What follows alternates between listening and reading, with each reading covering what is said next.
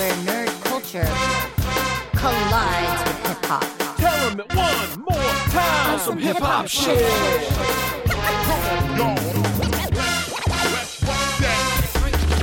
The strength of a Jedi's in the code that we live. You ain't heard about us. We on some hip-hop shit. Underground for when the knock this thing. You want some hip hop shit cause the music like hypnotic.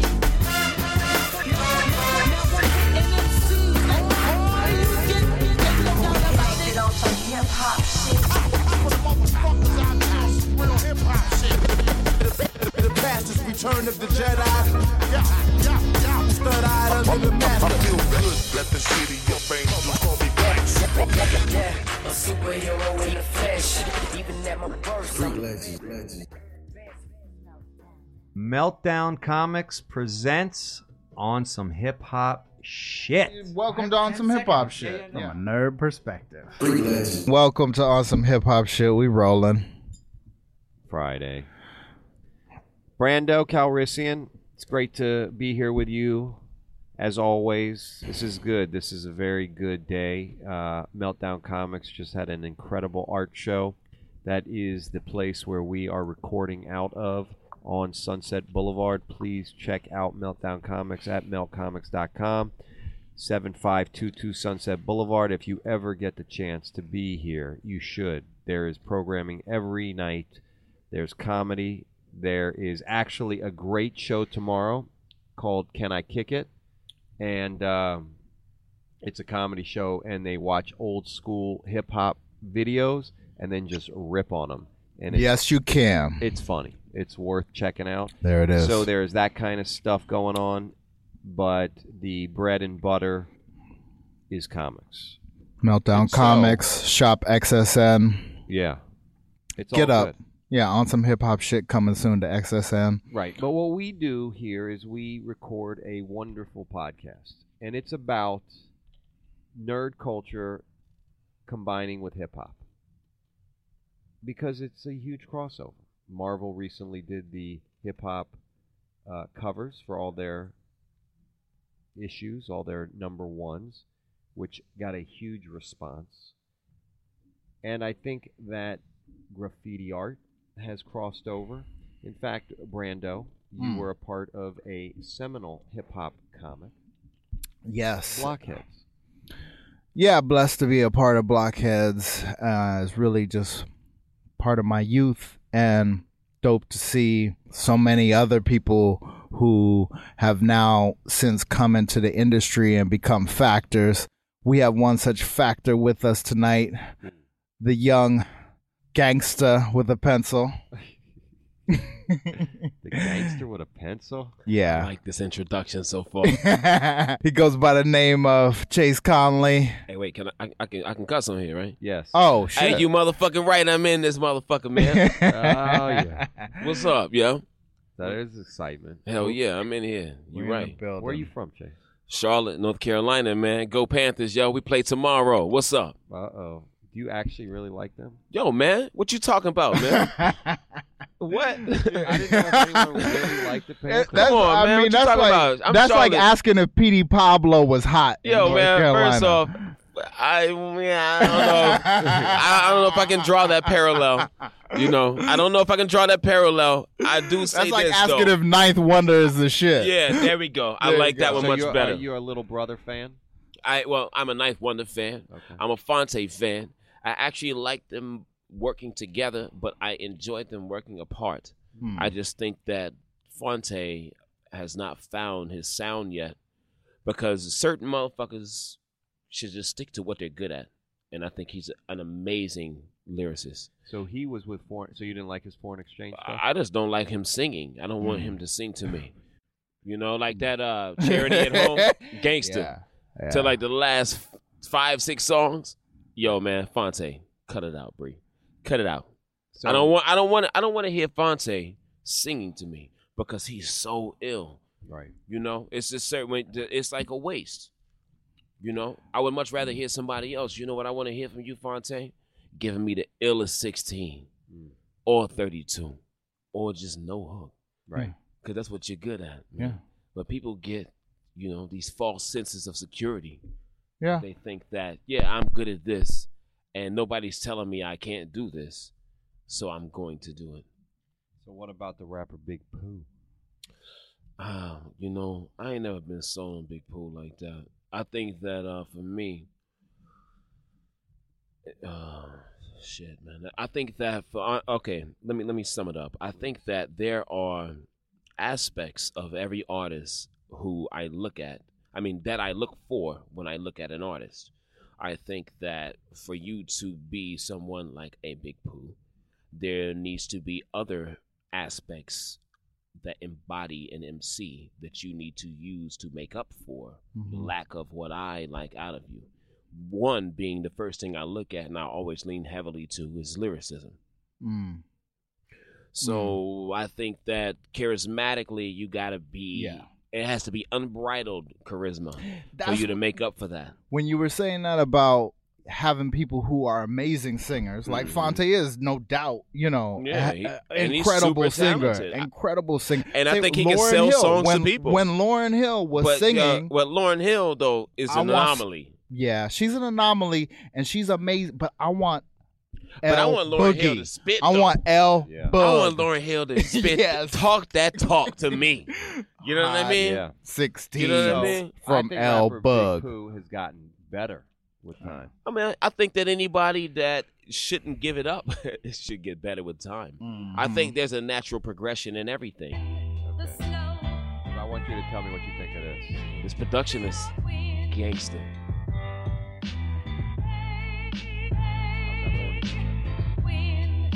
It reminds me, in case you don't think I love about Knife, and I love about RZA, and I love about Madlib, and I love about Dilla, they are masters of the perfect loop. They sample it perfectly, and they find the perfect loop. And let it rock. Come on. And let it rock. Beatbox, this is back to the block. Before every rapper sold rocks, before everybody needed rocks, and they just watch. Now it's all about boardrooms and stocks. Words paint pictures, I'm an artist non-stop. Raw beats, raps, All right. This is called You like that? I mean, first off, I love his delivery. I just know who was influenced by. And to me, it's a less potent version of it. Right. I mean, to ask my opinion is for me to So compare him. who's he influenced by? To me, I just feel like I can hear Fonte. I mean, of course, I can hear Andre. Right. I can hear Scarface. Who was that? That was the rapper Big Pooh. That was the rapper Big Pooh. Okay, all right. Augmentation Yeah, let's tell the album people. coming out that came out. In For me, I ain't May hating. No, I don't. I think that it's about Right, picking your poison. I think that in any given day, because of the production, I'm gonna listen to him, and he ain't talking no bullshit. That, it clicks off. Okay. When you close that, it clicks off. So keep it up. All right. Yeah. Edit yourself. Okay. But No, go I on. just noticed that. I hope we didn't I was miss saying. anything. I think that there's a certain. I think that there's a certain threshold that you pass. Because me, as a person who's also been influenced, because I used to make music, I used to make beats, I used to write, I used to record, all of that stuff. That's why hip-hop has influenced my work in such a fashion. And I mean hip-hop in the truest sense of there's 5 things that incorporate hip-hop culture. Fashion, breakdancing, scratching, you know what I mean? Graffiti, rapping, you feel me? Like all these things. I think there are about 4 or 5 elements that are really real that really incorporate hip hop culture. And this is an audio visual program. Yeah. So while Chase is talking, y'all can feel free to go on over to Where can they Chase see Conley you? at DeviantArt. Oh yeah, man. Well, first off, man, I'm like a ghost out here, man. I work.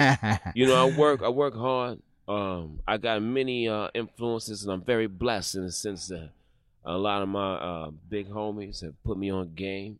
And but I've been working for production companies for the last 4 or 5 years, and I haven't really needed to get a website for myself. I leave my DeviantArt up. Yeah. I do it, man. That's you know why? enough, Because man. I've been there. Yeah.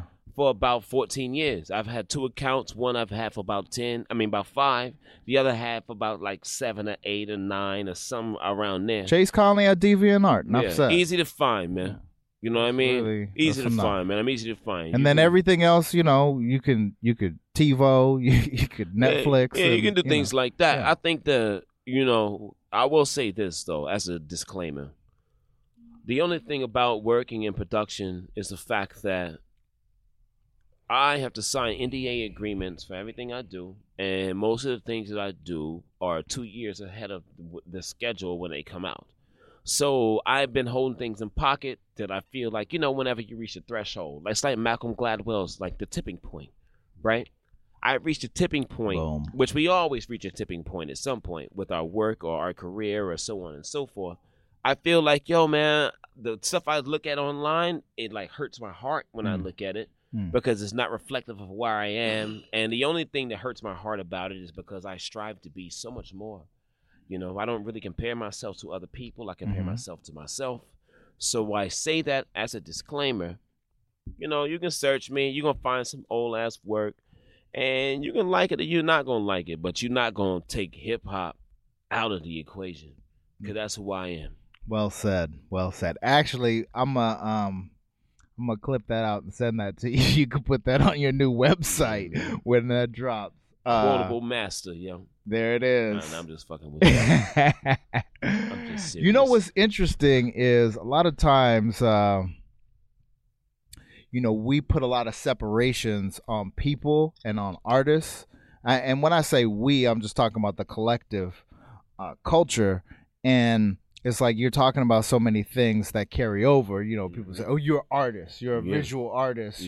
As if to like put you in that box, and that's the only thing that you could do. And having worked with a lot of artists, over the years, having had Imagination, which was an animation company that existed for 10 years, doing independent projects, and TV show opens and stuff like that. Having worked, Hey, yo, put can on I slow pause, jams. Can I pause you real quick? I love how he just like laid that smooth ass shit right over what we were saying. You just set the whole tone for our conversation. Yeah. Please continue, brother, and make sure that shit is motherfucking epic when you say it. Yeah. And let's dedicate this podcast to mighty Maurice White of Earth, Wind, and Fire. Rest in peace, man. Man, that was a great loss. Indeed. Great loss. But and a great light. You know what I mean? Great Even more everything, than man. that. Yeah. And then what did he live to? 76? Yeah. Come on, man. Good, you can't hate. Yo, and Well his done. impact in 76 years. Well done. I wish I had that impact. If I have that level of impact and that to have the works of my life resonate with people's souls so much so in 76 years, I would easily trade that for any kind of other longevity beyond that. And he would be considered a recording artist or a performing artist or a musical artist. You can't tell me that Maurice White wasn't a visual He artist. transcended all bounds, man. Because when you look at back then, Earth, Wind, and Fire. that was required of you. Yeah. It was an all-encompassing form of expression, man. From the costume design to the way you carried yourself. Being an artist, man. And my one of my mentors, Karen Grant, told me, yo, you gotta be an artist 365, 24/7. Everything you do gotta be a statement of yourself, man. Yeah. You feel me? That's dope. That's being an artist, man. Yeah. If you're an artist, you're an artist. So when were you told that? Yo, man, I was told that when I was a young buck, man. I had fortune in my life, man. I had some real mentors, Probably 14. Who were some of the other mentors? Not 14. I got my math wrong. So I'm 29 now. I'll be 30 in May. So I started off in Charlotte. I met everybody. Spent half my life in Jacksonville. I met everybody I know now professionally in Charlotte, man. At the Heroes Convention. Heroes aren't hard to find. Is the staple comic book store, pretty much until you get to Atlanta. Mainly they host their own convention, and still today, Heroes is sought out as the artist convention. As an artist, you want to go to the Heroes Convention. The turnout. See, This is Wizard. Charlotte. Yeah, this is Charlotte, North Carolina. Panthers. What they call Charlotte? What's like Queen City. The Queen City. Boom. They actually call Cincinnati the Queen City. Yeah, man, we was the first one, so kill yourself. We're built on 7 hills. That's cool, man. We the Queen City. Yes. Nah. All shit talking aside, I don't know which one came first. I don't And either. please, erase everything I just said. No, Charlotte, we will not. Cincinnati. We're in California right now. Hey, shout out to Cincinnati. No, man, I fuck to Charlotte. Cincinnati too, man. Shout out to my boy Khalid, man. Mm. Yeah, Yo, man. By the way, our Shout out. introduction produced by King Smo from the Animal Crackers out of Cincinnati. Boom. There you What's go. up with High the five. animal crackers? What's up with the animal crackers? I Animal- feel weird every time I hear that. What's up, Smo? Who are the animal crackers? We'll have them on. This is tell you, a let me kind tell of you, sneak one of sneak Indiana Casualty, uh-huh. one of the DJs produced Bootsy Collins stuff. Hey, man, Bootsy. Shit. So I mean, he did his thing. Come on, Animal Crackers. Tell me who Smo, ain't you ill. did your thing on the Tell intro. me who ain't ill Yeah. that came out of James Brown's camp. Mm. I'll wait. Mm-hmm. It's ridiculous.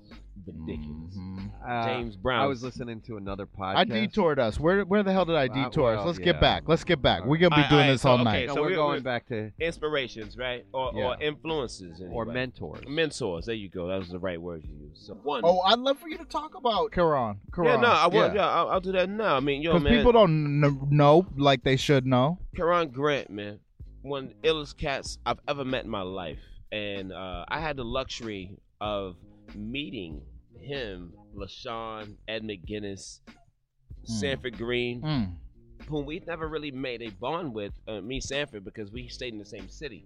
And we had different influences, you know, whom I've come to respect as a professional. And not only that, as a black man in America. But True. I wouldn't necessarily call him True. a mentor, but he was there at the same time. There And you I still go. think that there was a certain a level of impact that he had Most on def, my career most by def. nature of him being there. Yeah. By default. I don't want Right. to say that like it's detrimental to his epicness or Oh, anything, no, but no. okay, we'll start with one. So Cameron, right? Yo, I remember being like 16 and I always wanted to do comics. And I came to Heroes because I was like, yo, I'm finally going to a convention in my city and I feel like I can do it. I did 3 pages in a night. I had no clue because I came from I looked at anime, you know. I was doing character layout though. Right. My level of backgrounds, I didn't understand. Like one thing I read from Rowena, a fantasy painter, you know, she came from like the Boris Vallejo, Julie Bell, who are, you know, they're married now, from that era, you know, 1970s, 1980s, fantasy paintings, novel cover stuff. And I remember in 92, I read, because I was given a book from a friend of mine that was published in like 85 by Rowena with her covers up to that point, along with Boris Vallejo. And it was backgrounds add credibility to your world. And that was the most impactful statement, but I didn't understand that at the time because what I took the most enthusiasm with, man, you can keep that shit turned up, yeah. Oh yeah. Halfway. It's halfway. I like that shit being You were jiggy in the grooving. back. There it You were is. My actually bad, my bad. freestyling, just so Yeah. you know. Yeah, There man. it I is. speak Everything in you just said rhymed. I speak in a rhythm like that.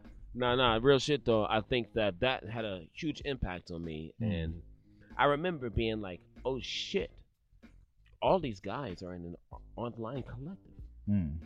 You know, that was right around the time Mad Twins came out with Blockheads. Boom. You know, and that was the closest, most tangible thing I had to hip hop being bridged with comics. Right. And they also had those animation influences, which is essentially hip hop, taking elements from everything and putting them into one thing, you know, and remixing them into something new, rehashing what is existing and adding your own personal spin on it. That's hip hop Exactly. in its truest sense. Yeah. So to stumble across these brothers was like, damn, that's fucking dope, you know? And I remember, because it was like, I took my portfolio up, and Caron looked at my stuff. And then LaShawn was there, who was a newcomer to my eye, but had more in tune with what I had wanted to do than most other people, except Caron, because he had that flow and that boogie, you know? that juice, but he had a certain level of finish to his work.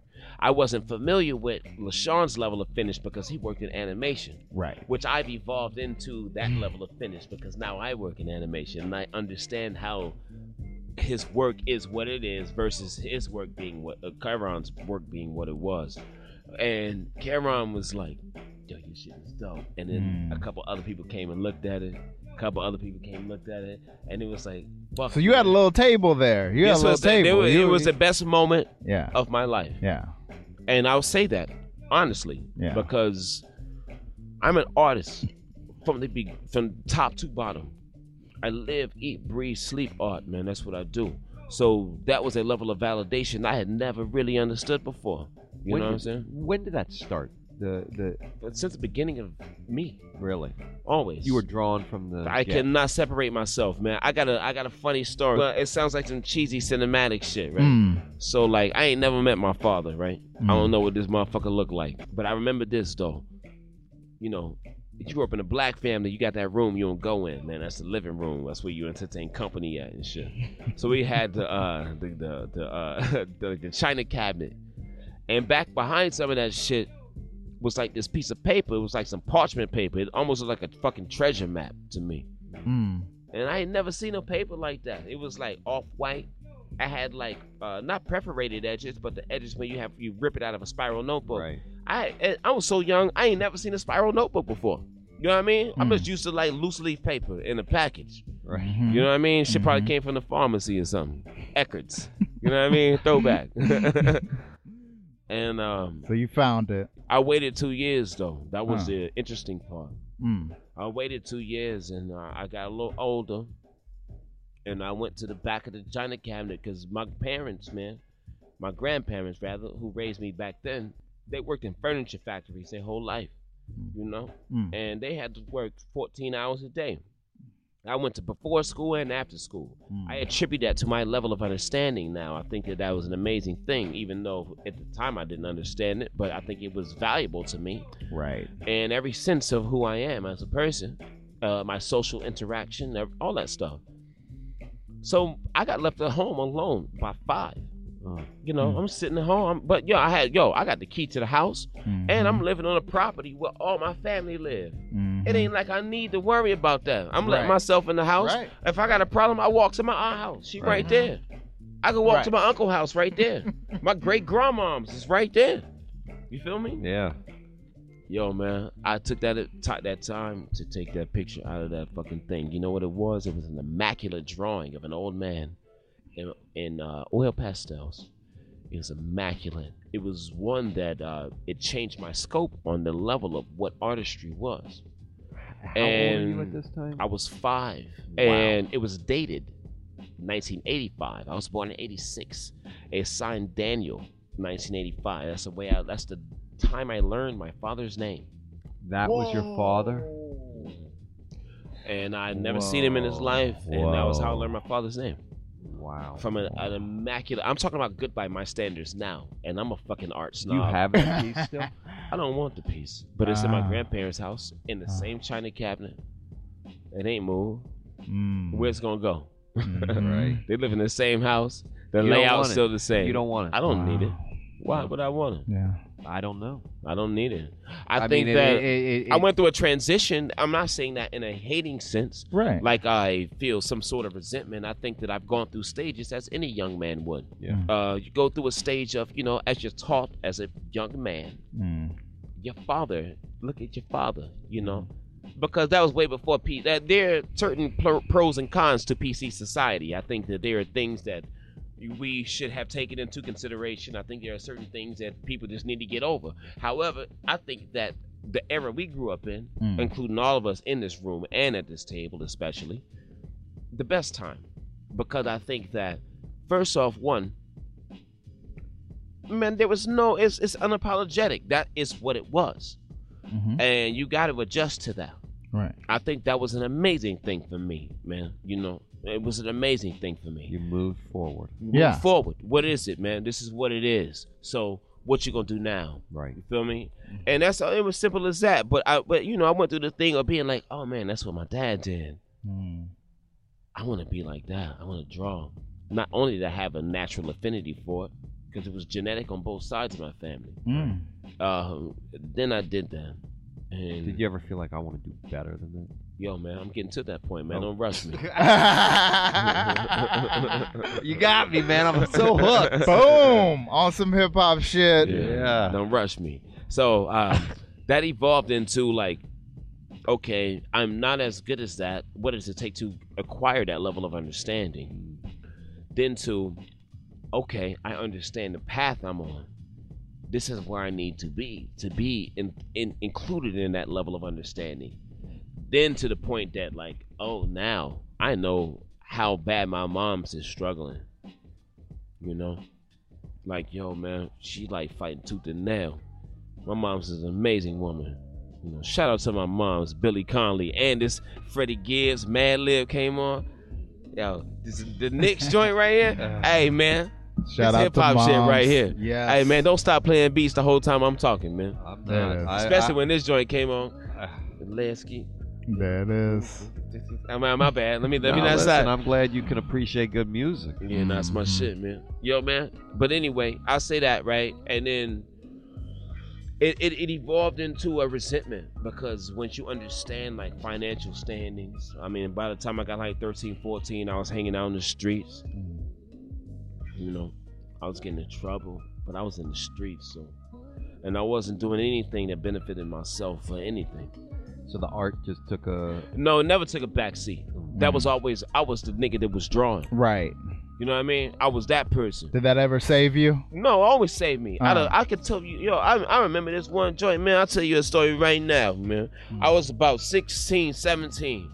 Shout out to my homie Tashawn, Big Pat, you know, we call him Big Pat because he look like Project Pat, you know what I mean? You know what I mean? Big Lee, you know what I mean? Nice. Big Mike, all y'all, man. I know all y'all. Quentin, to everybody, man. All that Phil, shit, all that White shit, Mike, that's all that. trill. All That's that, trill. all that, man. That's the trill. All that, man. Big Pat You and know the what I mean? homies. You know what I mean? I know, man. I can keep shouting people out because there was about 40 motherfuckers there that night. You know what I mean? Rico And fam, dead now. That's You know down what I mean? south. Rest in peace That's to Rico. down south. You know what I mean?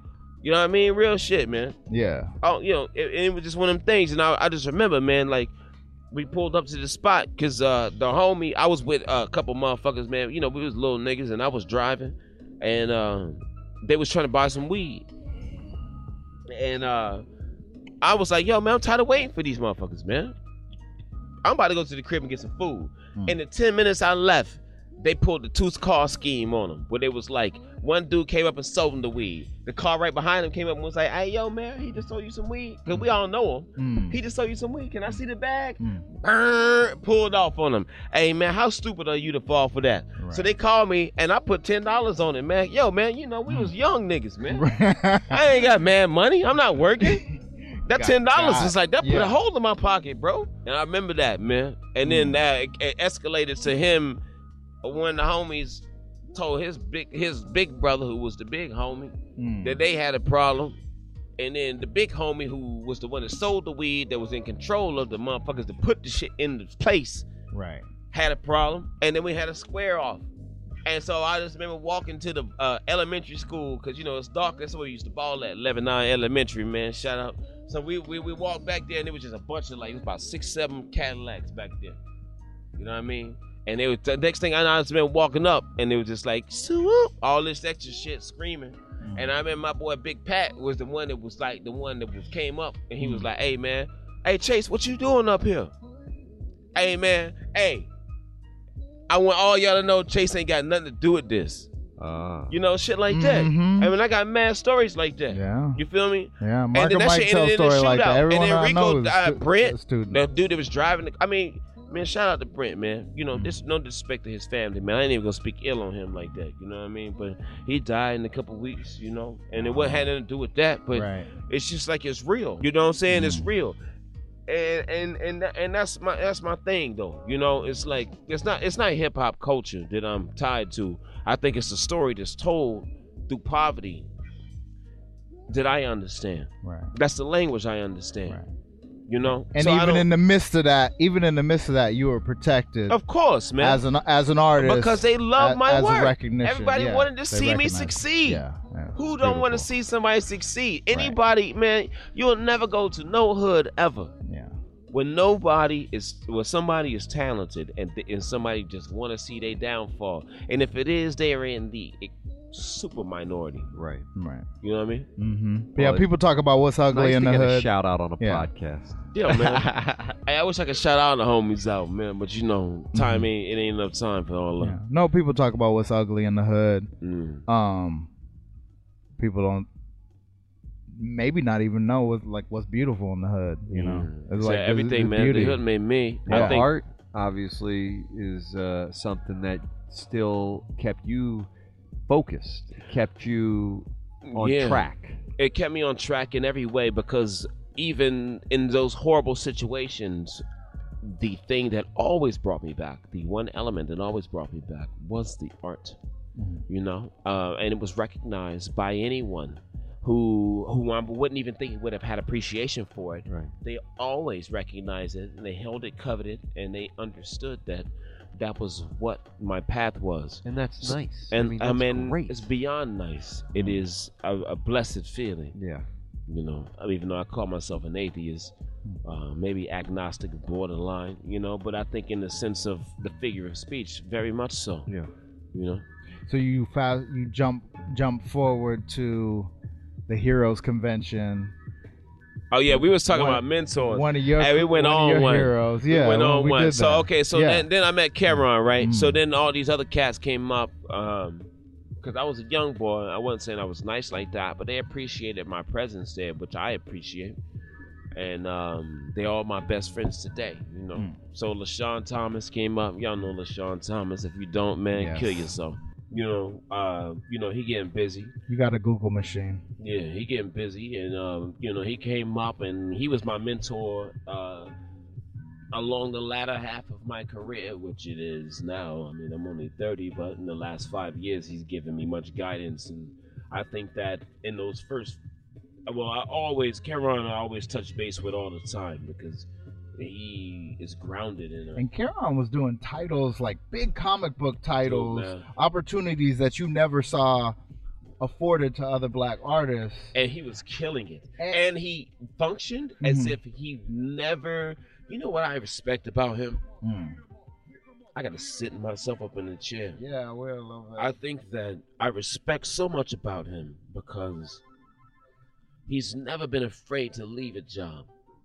He does what he wants. I've never seen any other artist do exactly what they want, when they want, and always function on the highest level, except him. You know? Yeah. And that shit is real, man. Yeah. That shit is real. That shit, like, it kind of like hit me in my soul a little bit. Right. You know what I mean? Because I feel I don't envy. have to do. Right. You know, I feel envy. Not envy in this bad sense, Right. but envy in a way like, teach me your ways. That's an appreciation. Absolutely, to the utmost. You know, and I think that me Do and you him. feel like a Jedi, like Yo. in that way, like? Do I feel like one? Yeah. I feel like he's one. Mm-hmm. I don't even consider myself a Padawan. I think that's disrespectful too. If I call him a Jedi, to call myself a Padawan is to put myself in the wrong categorical league as him. Nice. What are you putting yourself as? A bouncer? I wouldn't say that. I mean, I like the Force. I think it's cool. Yeah. There it is. The Force. One of the things we were going to talk about. Your story is so interesting. You know, we were going to get topical and thematic on this show. One of the things we were going to talk about was Star Wars and white supremacy. Yeah. Not that one thing leads to another, but what's the relationship? Yeah. But do they not? But do they not? Because what I notice is the importance in myths, right? We put a lot of importance on, or we put creativity in this culture in a certain box, and then we put business in another box. We put politics in a third box. But in reality, all things in the universe by the laws of physics are interrelated and interdependent and intermingle. And one of the things I was surprised by, mildly, was the reaction to there being a black stormtrooper in Star Wars. And because I always thought of people who are fans of Star Wars as people who would find the core teaching in what Joseph Campbell describes as the journey of the hero, which is basically a collection of indigenous teachings from throughout the world. And Joseph Campbell distilled it into a book, and George Lucas, from what I know, inspired by that, inspired by Japanese culture and Japanese filmmakers, imagined it as what we've come to know as Star Wars. And I mean, I don't know, just speak on that. I mean, speak on how you feel, because as black people, as a black man who grew up south of the Mason-Dixon line, your views on these kind of things. You like it's Star not stuff, Wars. You know what? Let me explain. Yeah. I think that Star Wars is something I discovered later in life. Very much later in life. All the way after I graduated high school.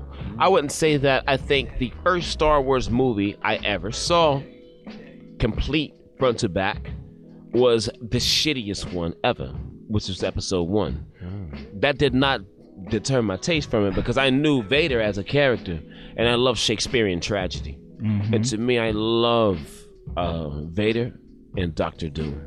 Those are my two favorite characters out of pretty much like any kind of modern fiction. I appreciate them, very much so.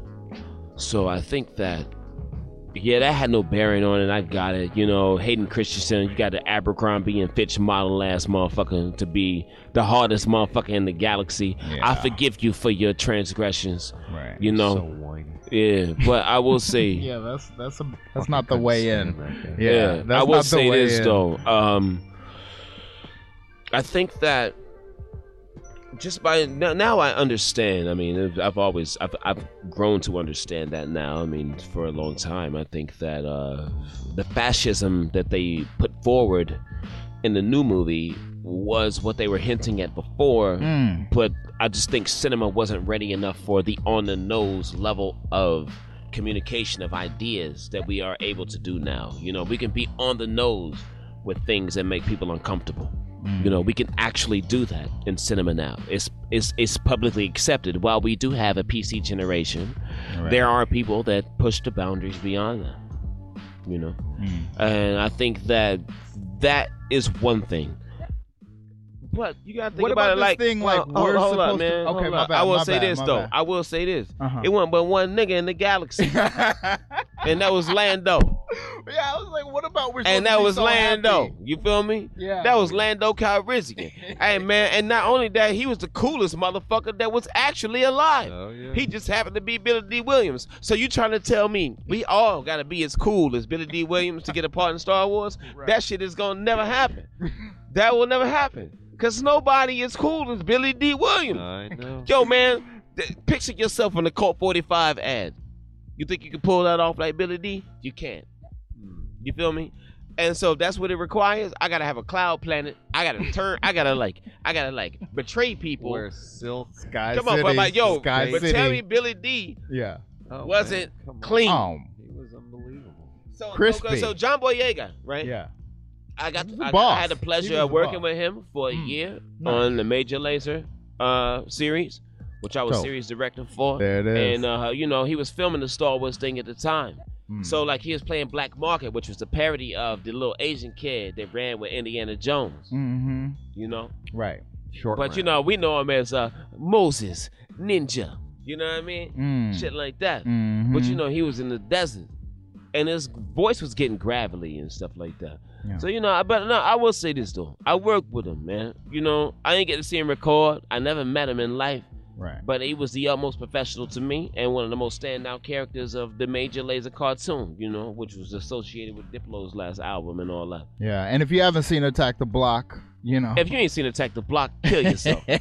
A lot of people are killing themselves. No, so a lot of people should kill themselves, man. It's pretty much like, you could see the inspiration for being like, oh yeah, it's John Boyega and Star Wars material. Yeah, it don't have anything to do with. And you know the thing I think that was dope about it was there's no giveaway to black culture for putting John Boyega as one of the leads. Not at all. That wasn't a solid that J.J. Abrams did to black folks. Well, it wasn't like a disservice either. It wasn't. No, it was actually more than not a disservice. It was on the merits of itself a smart move, business-wise and creatively true.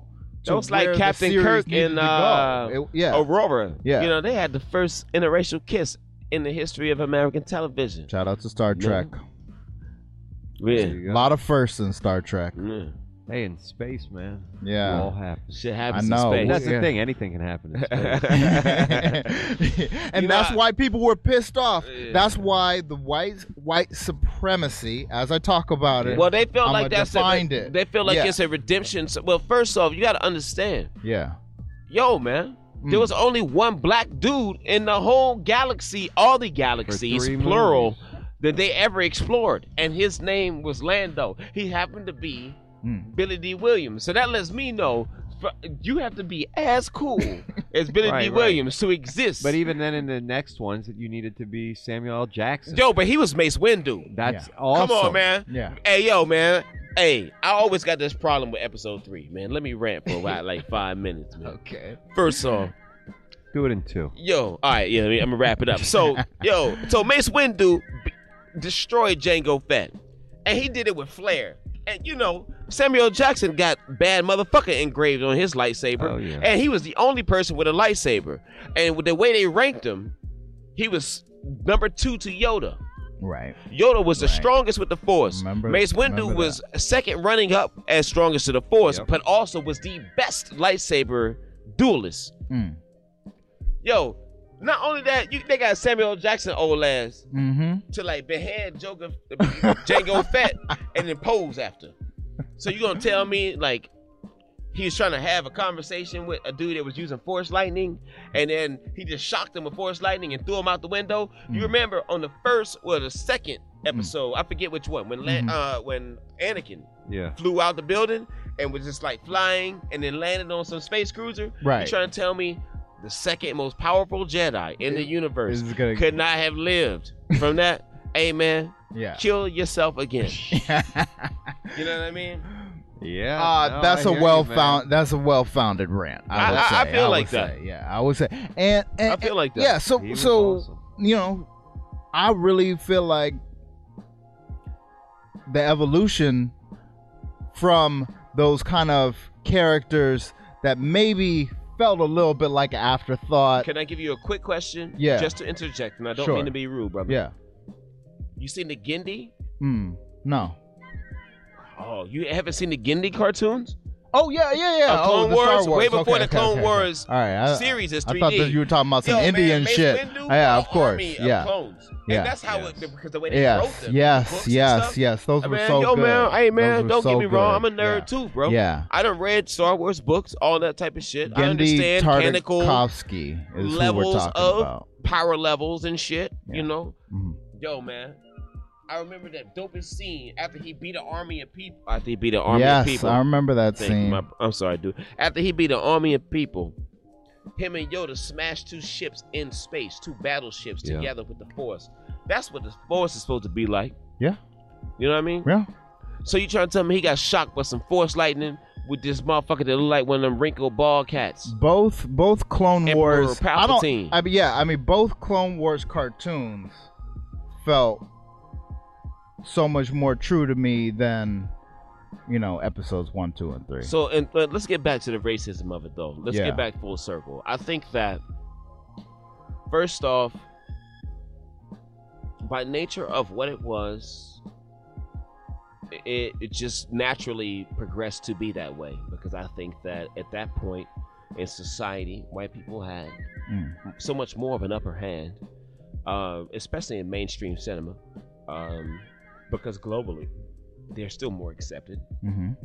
than any other race on the planet. Right, which gets told over and over to you. Over and over. I don't know if you hear this in Hollywood backrooms. Oh, black doesn't work overseas. But they say that, you know. They use like you got those few exceptions. They don't want to see black people. Yeah, but you know what, man? Fuck they market though. Tyler Perry doesn't do well overseas. Fuck they market though. Yeah, because it's like it ain't about that, man. You know, like I think there's a balance between everything. Yeah, I do sophisticated stuff, and I do sophisticated in every aspect of storytelling. Everything that's influenced me as a person. Obviously, you have your audience here. Yeah, but even beyond that. Yeah. Because it's not necessarily about the audience. That's something that you acquire later after you have put out a consistent product that is a culmination of who you are, which defines your voice as a person. There you go. You know? There you go. So I think that's when you find your audience, you know? You don't know your audience. You can't predict your audience. Same thing with Trill League, you know what I mean? Anthony Piper. Yeah, man. Shout out to Anthony Piper. He sleep on the couch over there right now. You know what I mean? Now he just threw a sign up. He good. What did you want to say about that?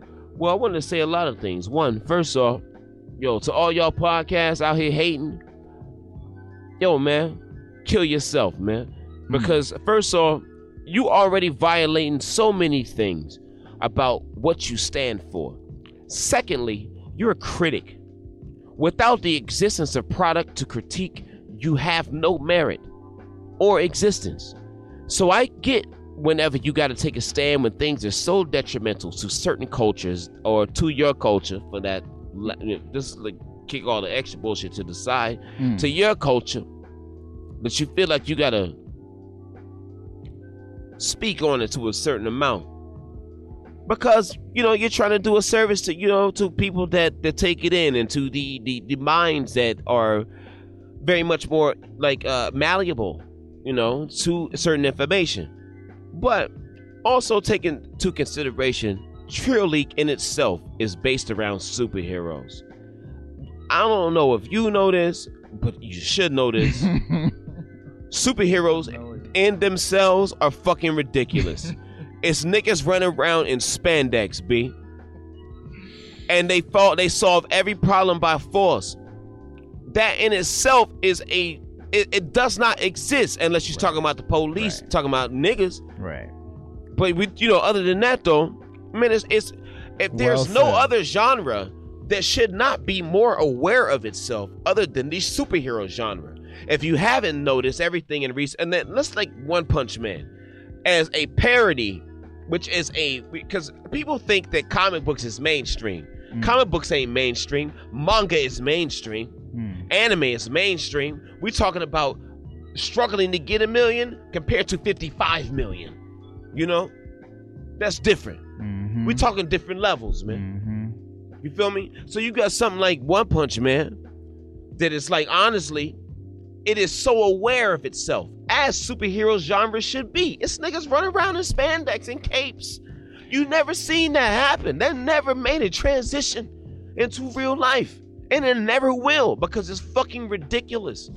If there's any genre that should be associated with being aware of itself and then also being like culturally relevant in terms of pop culture, I'm not trying to justify pop culture by saying that. Yeah. I'm not trying to do that. Right. I'm saying that pop culture exists. And regardless if Ant don't do it,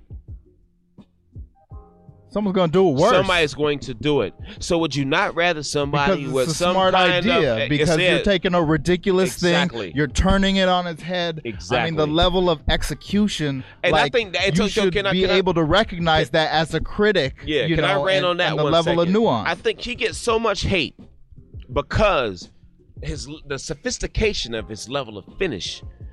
They feel like they expect something different. They want somebody with that level of sophistication to do what they want.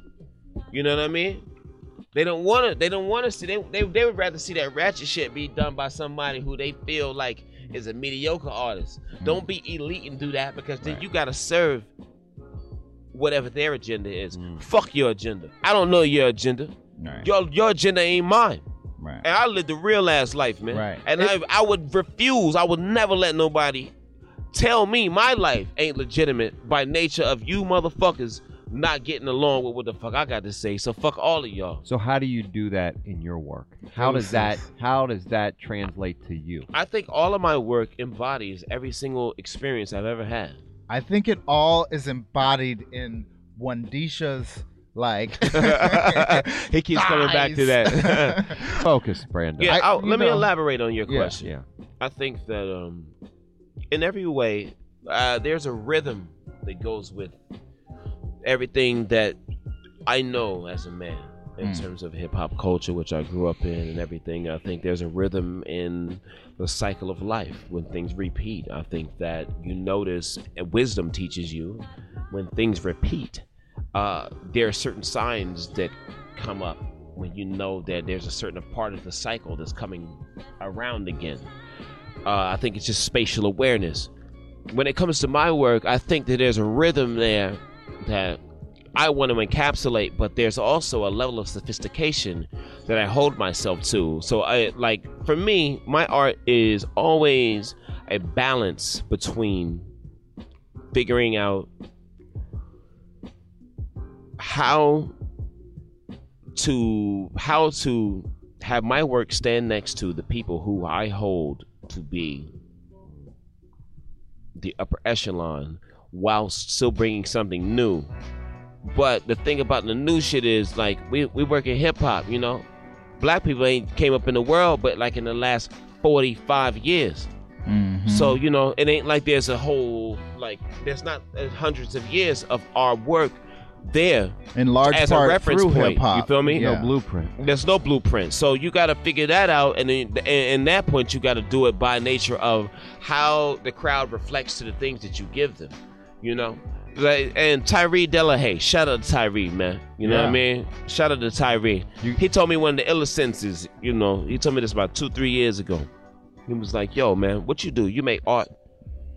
You make art for artists, or do you make art for people? Because people way outnumber artists.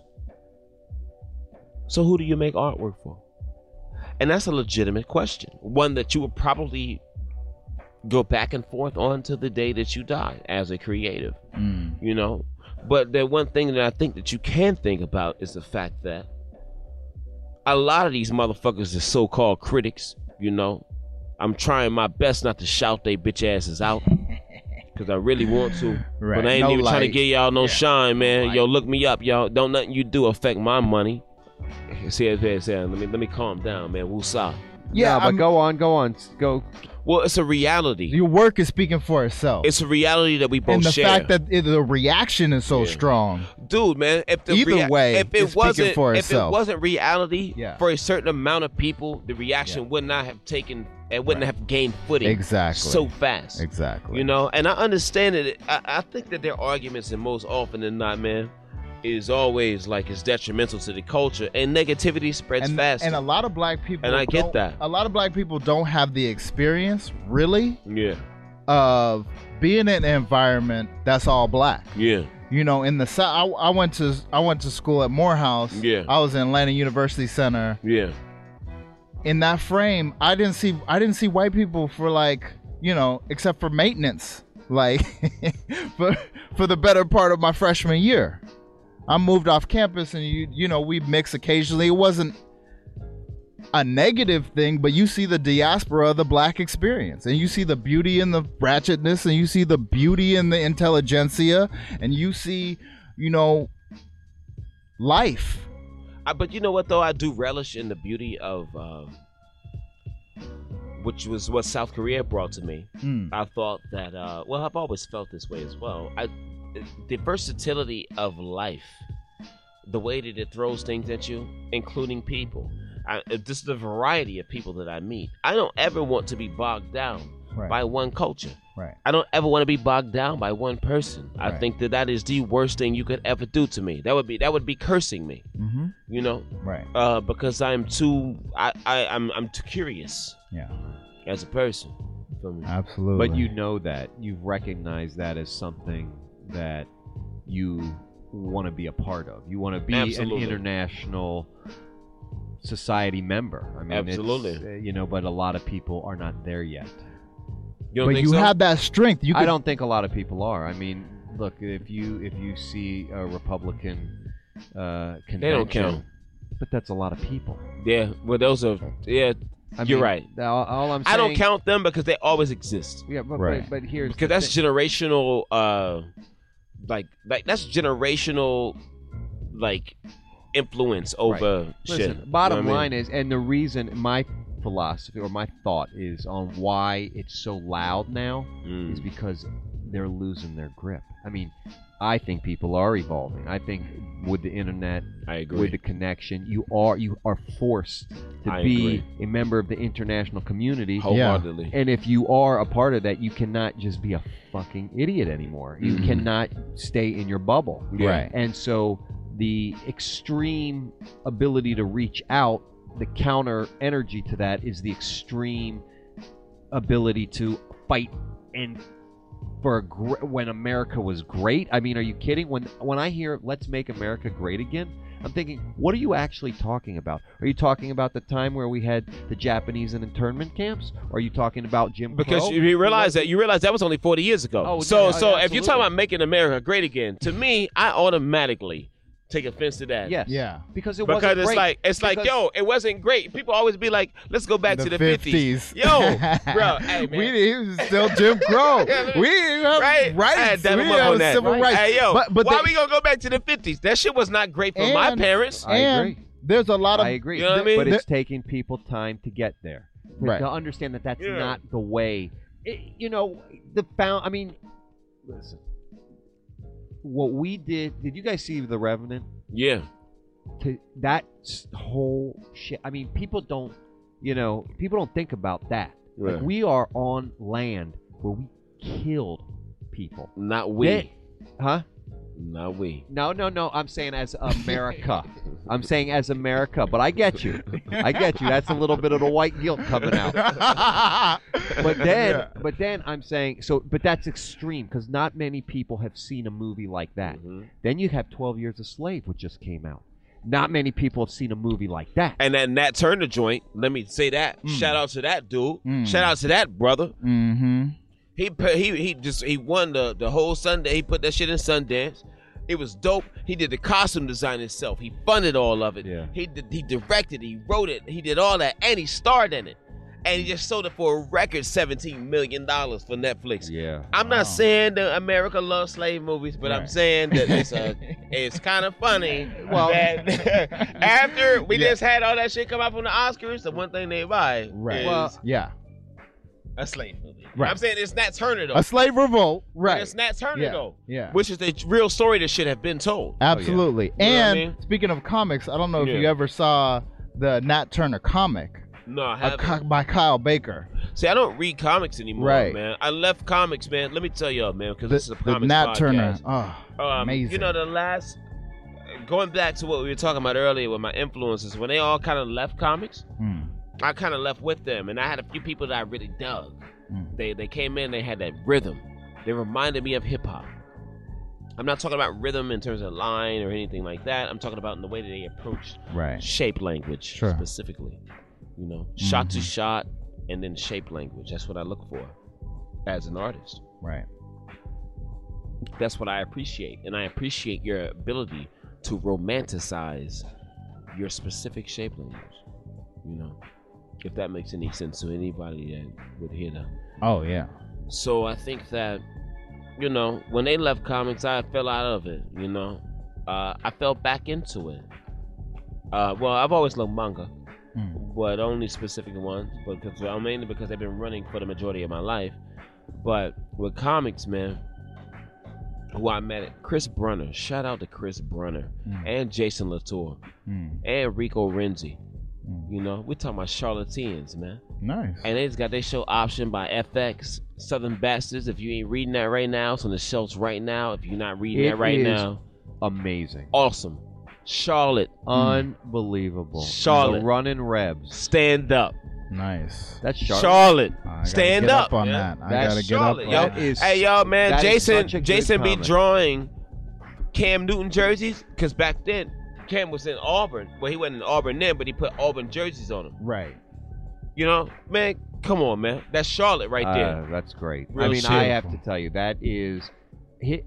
Jason Aaron, right, is the writer. Yeah, and I love Jason Aaron's writing in that Oh, shit. yeah. That shit is flawless. He did Scalped. Did you read Scalped? I read Scalped as well. Unbelievable.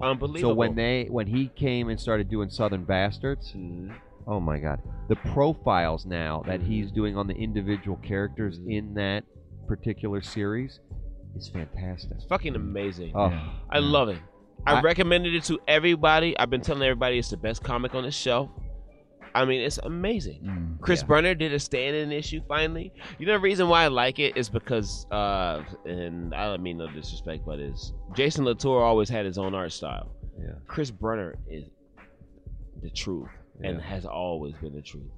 And so Jason's style has gotten closer to Chris's. You know, they've always been like a collective. Yeah, which is natural. You know, but Chris was the young boy. Yeah, you know, Chris was the young boy. Yeah, so it's like Serena Williams. Yeah, you know, Venus came out and won those Grand Slams, but then Serena came like, whoa, but like the remix. It's just like one of them things. But like the Jason's so you are back into into that comic. Yeah, yeah. And there's a few comics you're dabbling in. What comics did Karan do that influenced you specifically? Fantastic Four. This is Karan Grant. He started doing comics then. Kaboom. You know, Joe Mad's Kaboom joint. Right. You know, that was optioned by Nickelodeon. I think at one point it didn't go anywhere. You know, and they went back to Battle Chasers. Shout out to Joe, man. He the homie. Joe, man.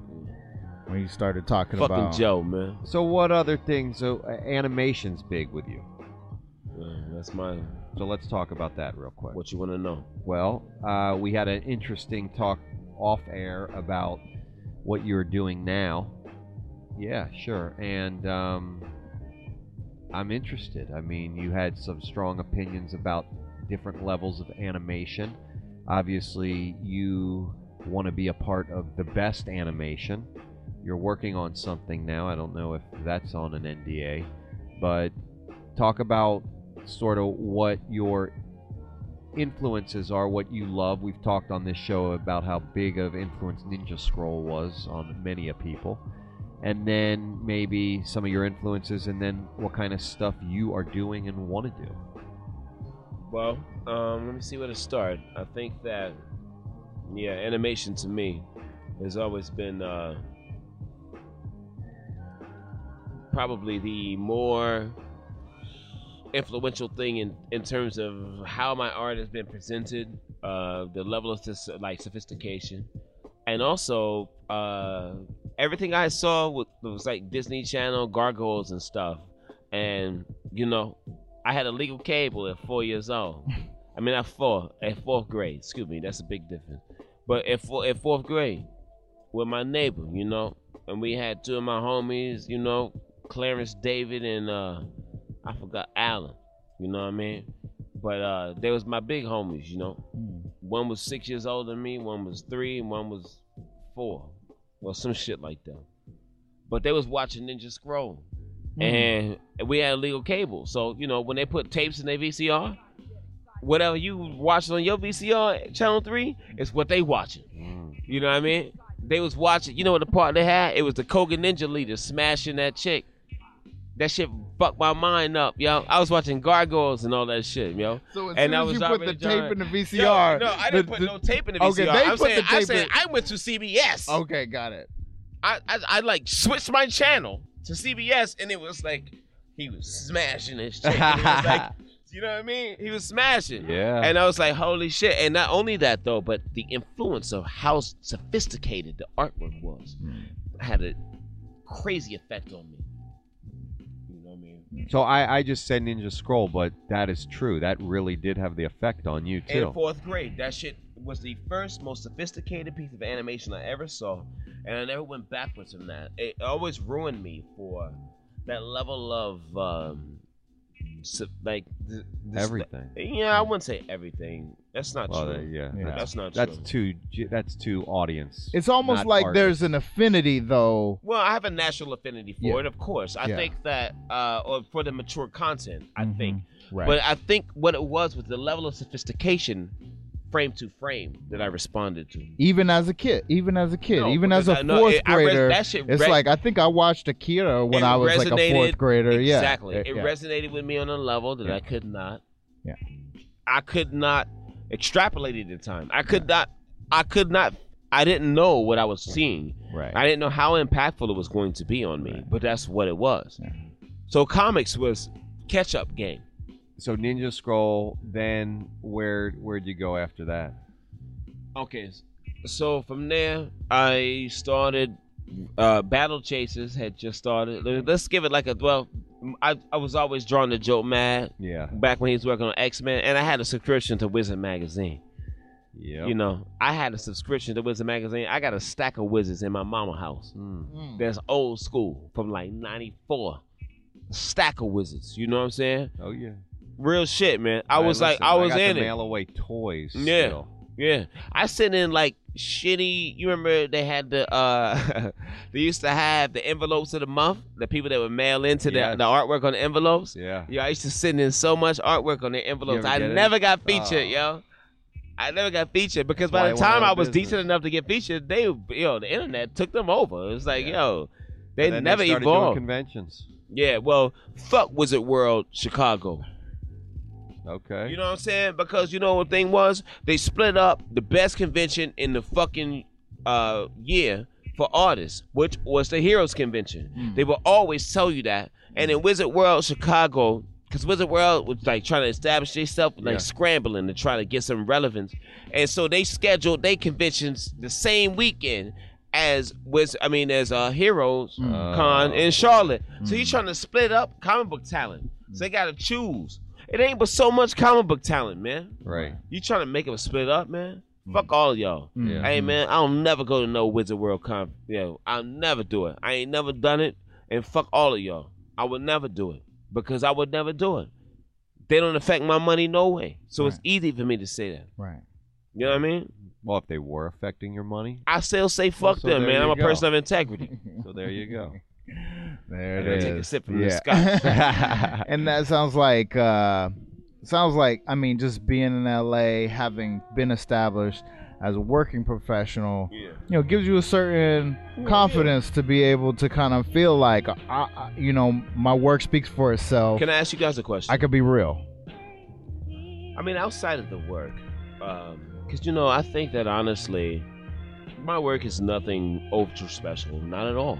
I'm well aware of the people around me. I'm also well aware of the fact that I pride myself in having a certain level of understanding, at which I do not have pieces to reflect that. So, in saying that, do I come across as an asshole?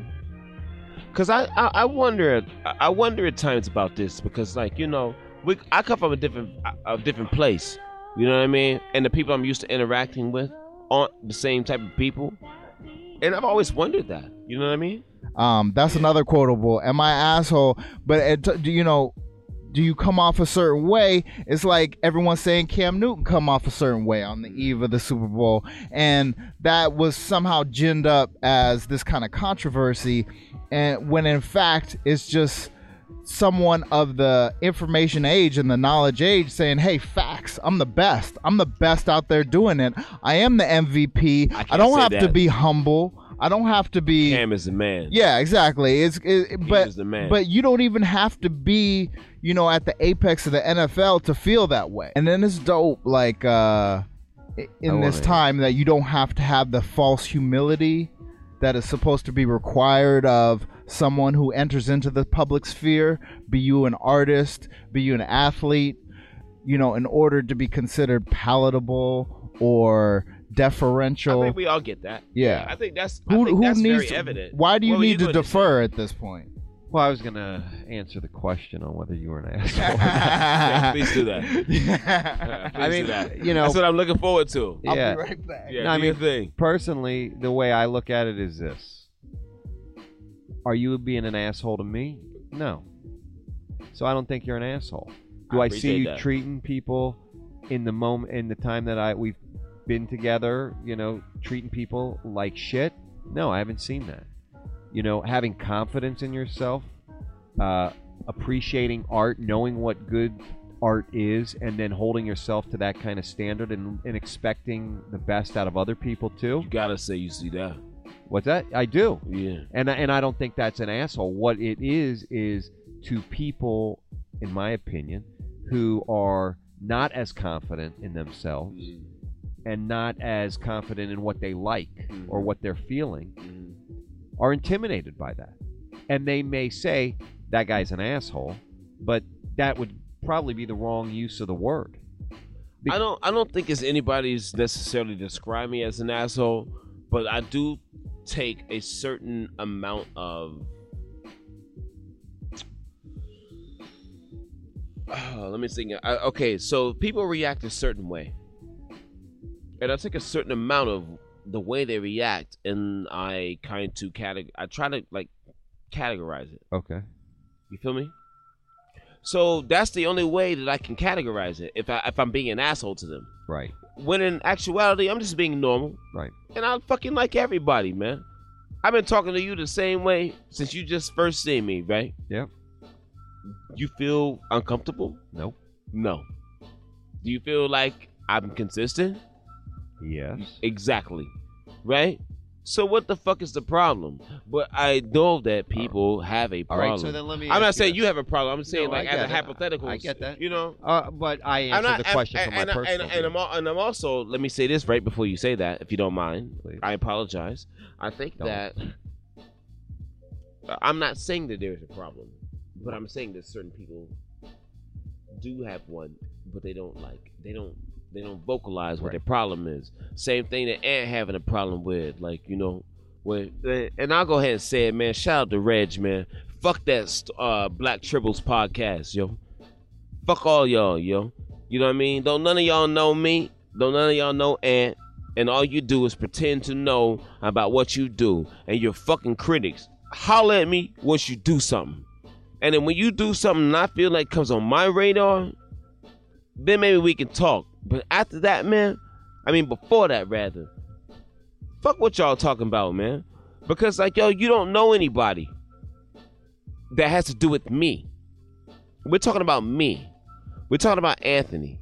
We're talking about people that work hard for what they do. We work very hard for what we do. And it's not of a matter of us not understanding. Like, yo, the voice that we're supposed to be speaking to. I understand the responsibility on my shoulders as a black man. I totally get that. I totally get it in every regard. But like, yo, man, you go out of your way to hate, that ain't my fault. I ain't pissed. Well, I'm just saying. Put it this way. You have an opinion about I have an opinion people about that. saying something. I don't know. What's this podcast? This podcast is called, yo, shout out to Reg, man. My homie Reginald, man.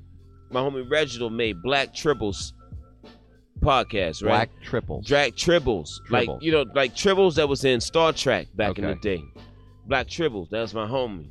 He made that podcast. Okay. And so like he left. You know what I mean? Okay. And they tried to take over, like his co-host took over his brand. Uh-huh. I guess they tried to treat it like a majority voter, like as a board or whatever. I don't know. It's a podcast that was doing something. Yeah, so last week they talked about my homie Anthony. Ah. And my thing is like, yo, man, I work in that too. You stepping on my toes too. You know? And what were they saying? They're talking about Trill League. Yeah, they were talking about Trill League. So let's be specific. They were talking about Trill League. And what they said was, it was the lowest common denominator of black humor and entertainment. And I totally get their argument. You know? I totally get it. I wrestle with it myself. In every single way. Because I don't want to do that. There's no original idea that I've come up with myself as a concept that has parodied what black culture is, you know. But I realized it's not black culture, it's hip-hop culture, which is not rap, which is hip-hop culture, which has transcended everything. It is the primary culture, and that's pop culture. And if we don't do it, who else gonna do it? Right. Because somebody else is going to do it. That is the one thing that I've always Dude, said. man, it's going to happen. Yeah. I've worked on Black Dynamite, dude. You know what I mean? Mm-hmm. I was a lead designer for that shit. So you feel they- me? I did all the So they went advertising in for on that it. shit. Parody. Yeah. They went in on it, and they still continuously do that. Okay. Yeah. And so, have they Wow. specifically? Because I've Nothing- seen nothing some else of to your talk about, huh? deviant art. I've seen some of your art on DeviantArt. They'll never come after my art, though. You know why? Have people gone after your art? Never. That to your face, right? Never. Nothing. Fuck to my face. They don't do it behind my back. And if they do, then fuck them, man. You know what I mean? Fuck them. Because most of the time, anybody that has any kind of respect for any kind of art, they like my shit. You know, mainly because I ain't no, like, sucking nigga, man. I understand that there's so many people that's nicer than me. I feel so privileged to be here speaking to you about what I do. Right. Not only that, the people that I interact with on a day-to-day, I feel privileged to know them on every aspect of. There's no. I say that in the most plain-spoken way because there's no semantics game that you can play by me saying that statement. You understand me? Yeah. We got a young Malcolm over here. Fuck that, man. I just don't like. we got a young. You heard of Fred Hampton? I know all You that. gotta look into Fred. You gotta look into Fred Hampton because what's crazy is. I just, you know, I will say this though. Before you say that, All right, I'm an educated brother. there it is. You know, I don't feel like I need to elaborate on that beyond what the fuck I've said. And I think that the combination of my vernacular versus my level of understanding should be appreciated as it is. And who cares? Because I don't ever judge anybody else beyond that standard. Right. But man, I do what I do, man. Y'all motherfuckers do what y'all do. Leave me alone. And leave my nigga Ann alone, man. You feel me? Yeah. You know what I mean? Because we do, we give sophisticated content. Actually, I don't care yeah, about yeah. the writing content. Right. I care about the visual aspect of it. So, would you want to be on their show?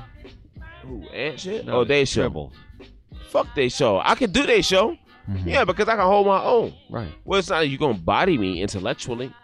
Right. You don't think I'm a well-read individual? Word. You listen. Bottom. I'm line not is- saying you. I'm Yeah, talking no, about. no, I'm no, talking I got about that. them as Yes, a hypothetical question. Absolutely, and I'm Feel me? trying to gain the knowledge. Because Yeah. I don't know. I've never heard the podcast. Yeah, fuck they podcast. And Except for my homie Reg, yo. And here's the shout out to thing. my homie Reg. And then, yo, man, watch Gotham What's- season 1 and season 2. what is the Hearing that shit, what is Yeah. the theme of their podcast? Nice. garbage. Okay. And- Well, it sounds like throwing garbage on. No. art. Let me not hate though. I think that they are all bullshit aside. What They is the probably theme? won't even make it beyond what I just said. But I'll say this though: their theme is they are. You know, the black community has very specific gatekeepers that they think that you have to pass a certain amount of criteria based on, like, if you're going to school that year.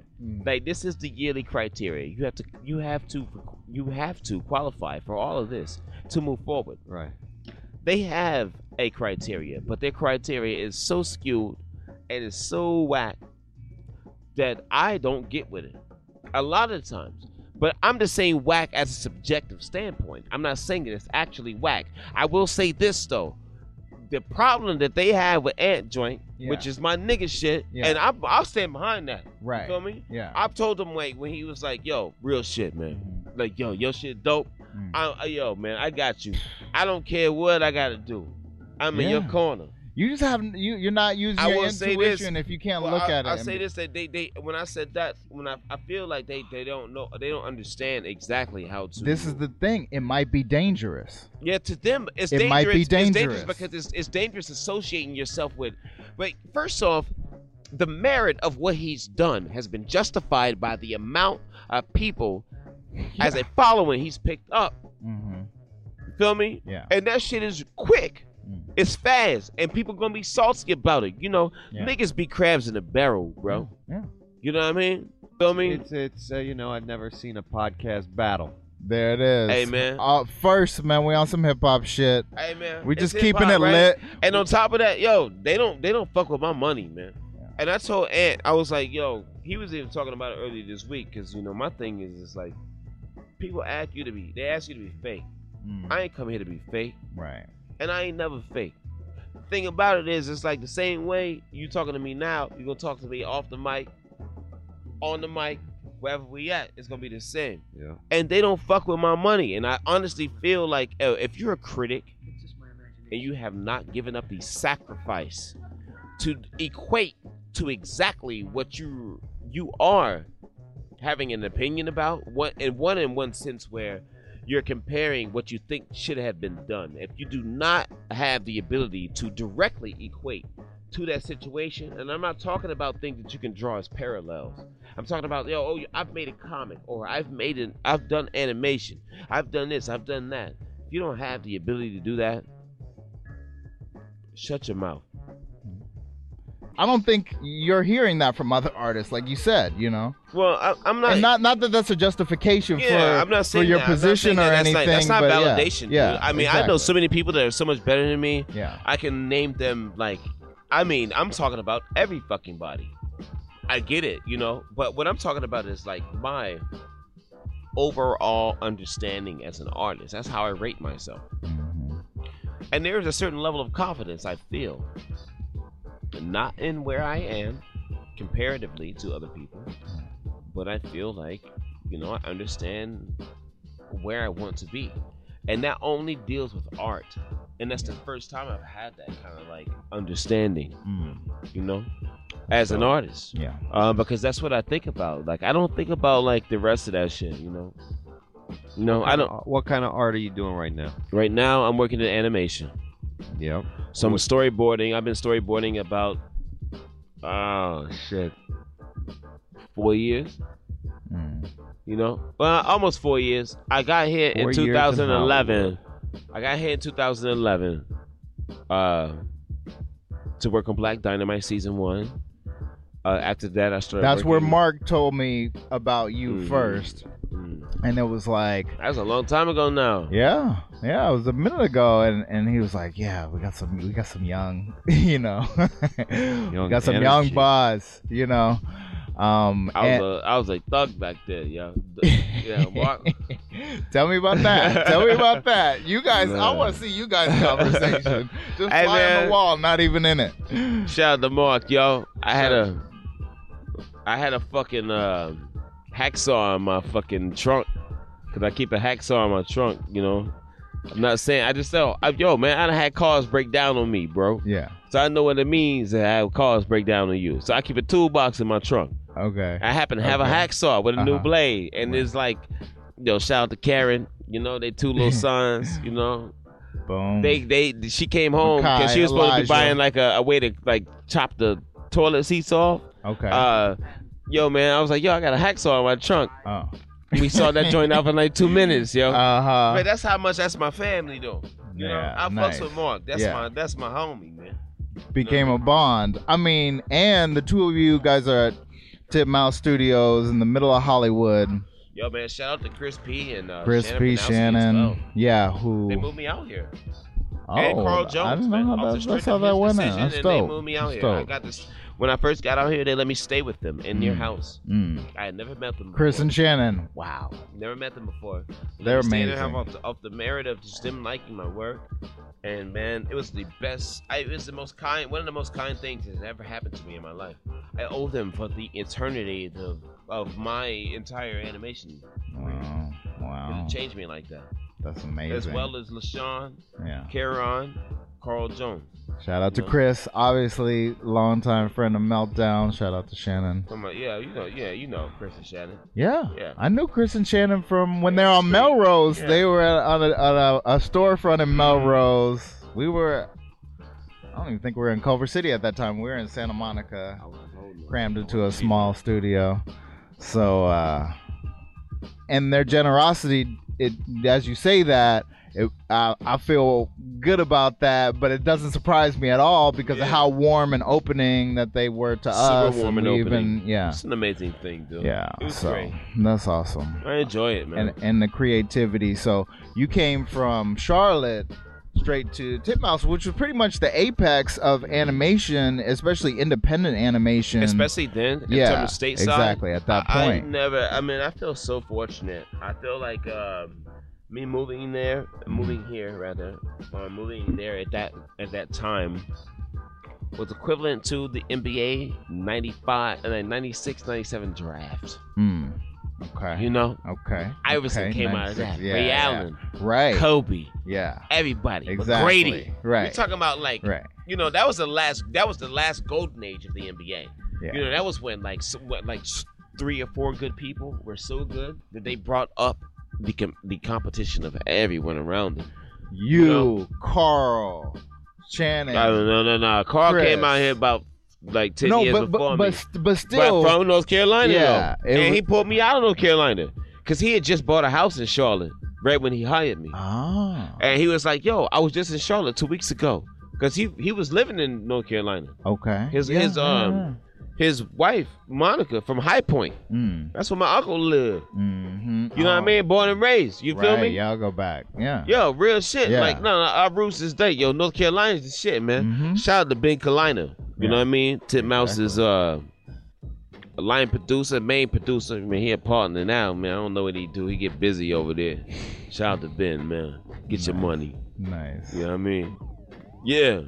He was like, yo, I don't know what it is, but most of the nicest artists we've got as character designers and just working in animation come out of North Carolina. But yo, man, think about it. Let's think about it real. We ain't got no accolades, right? With what's happening. Yeah. Jason Latour, Chris Brunner, Sanford Green, yo, he's South Carolina, but they baby North Carolina. Yeah, They're exactly. Junior. Yeah, Carolina. Yeah, they're junior. Stand up. He there. Yeah. Steph Curry, born and raised, best player in the NBA. Cameron Newton, Carolina Panthers, from Atlanta, played in Charlotte his whole life. Like we talk about on the hip hop level. Exactly. And they hate on him just because he be dabbing. You know King Mez? Yeah. King Mez is the homie's homie. Yeah. And was telling me about him 2-3 years ago. Yeah. And now he writes the biggest record of the year with Dre. Killed it. Compton. Killed He's the first voice you hear on the Compton soundtrack. Dude, man. I mean, which was like and associated. Durham. He from Durham. Dude, man. I believe he's from Durham. Come on, man. Yeah. J. Cole. Yeah, Cole. Hey, Cole man, World. North Carolina's winning. And not only that, Steph and Cam. Yeah. Steph is actually born and raised in Charlotte. Cam's only played his whole career in Charlotte. Right. He from Atlanta, though, which is our sister city. Okay, yeah. Hey, man, Charlotte is fucking winning. Right now, tell me we ain't winning. In many ways, a lot of black bankers in Charlotte. I mean, there's a lot going on. That's the Yeah, exactly. That's the third Yeah, banking many capital ways. after Yeah. Costa Rica, which is second to New York. But hey, man, shout out to 704.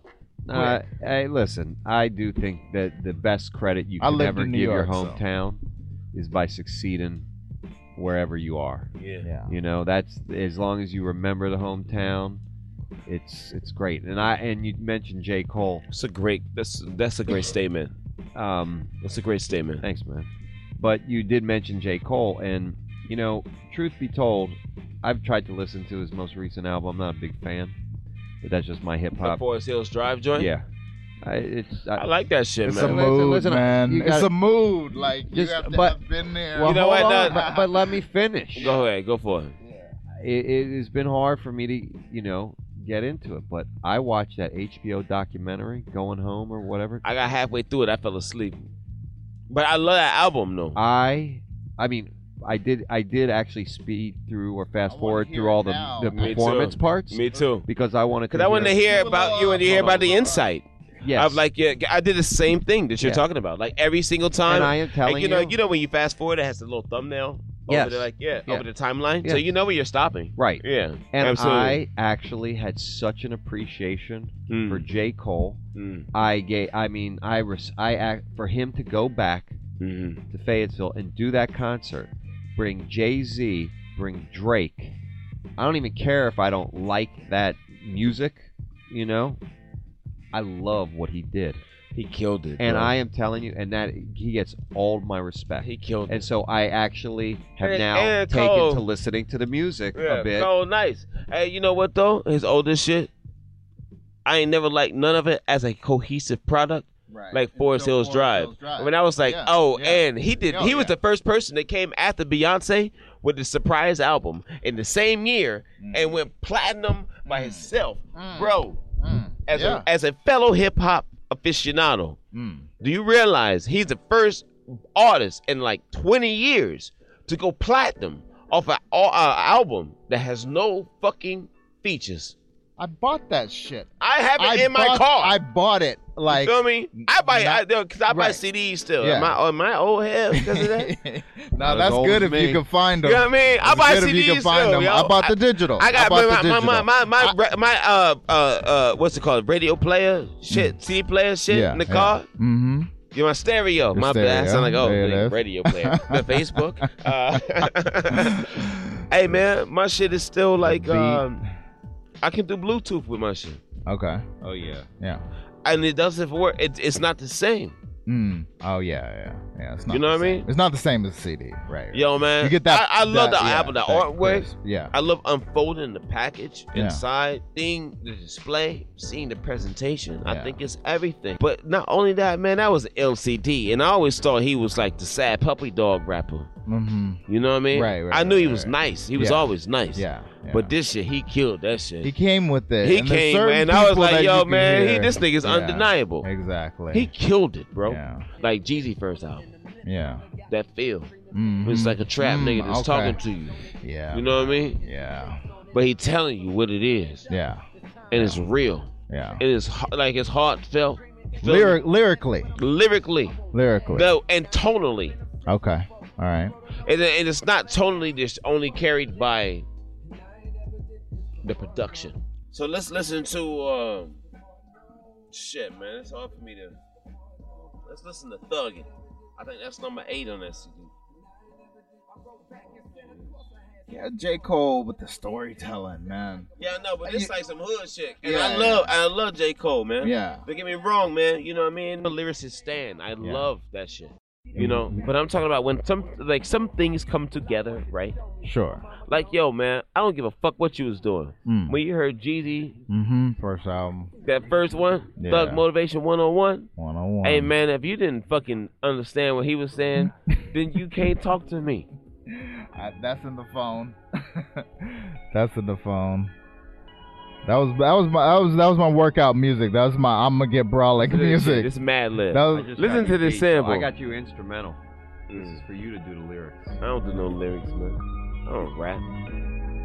I rock But the. you want to. No. Come on. You never had a desire? I wrote lyrics and shit, but that shit don't mean nothing to me though. I draw.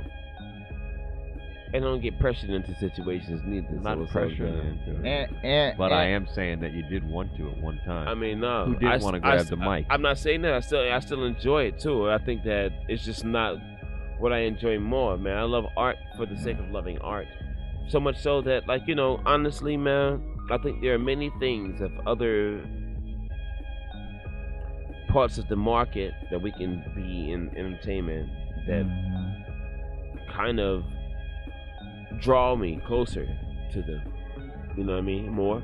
But, however, I still feel like I'm associated with him. I do it because I love it, man. You know? As my homie Randolph would tell you. We do it because we love it. We love it.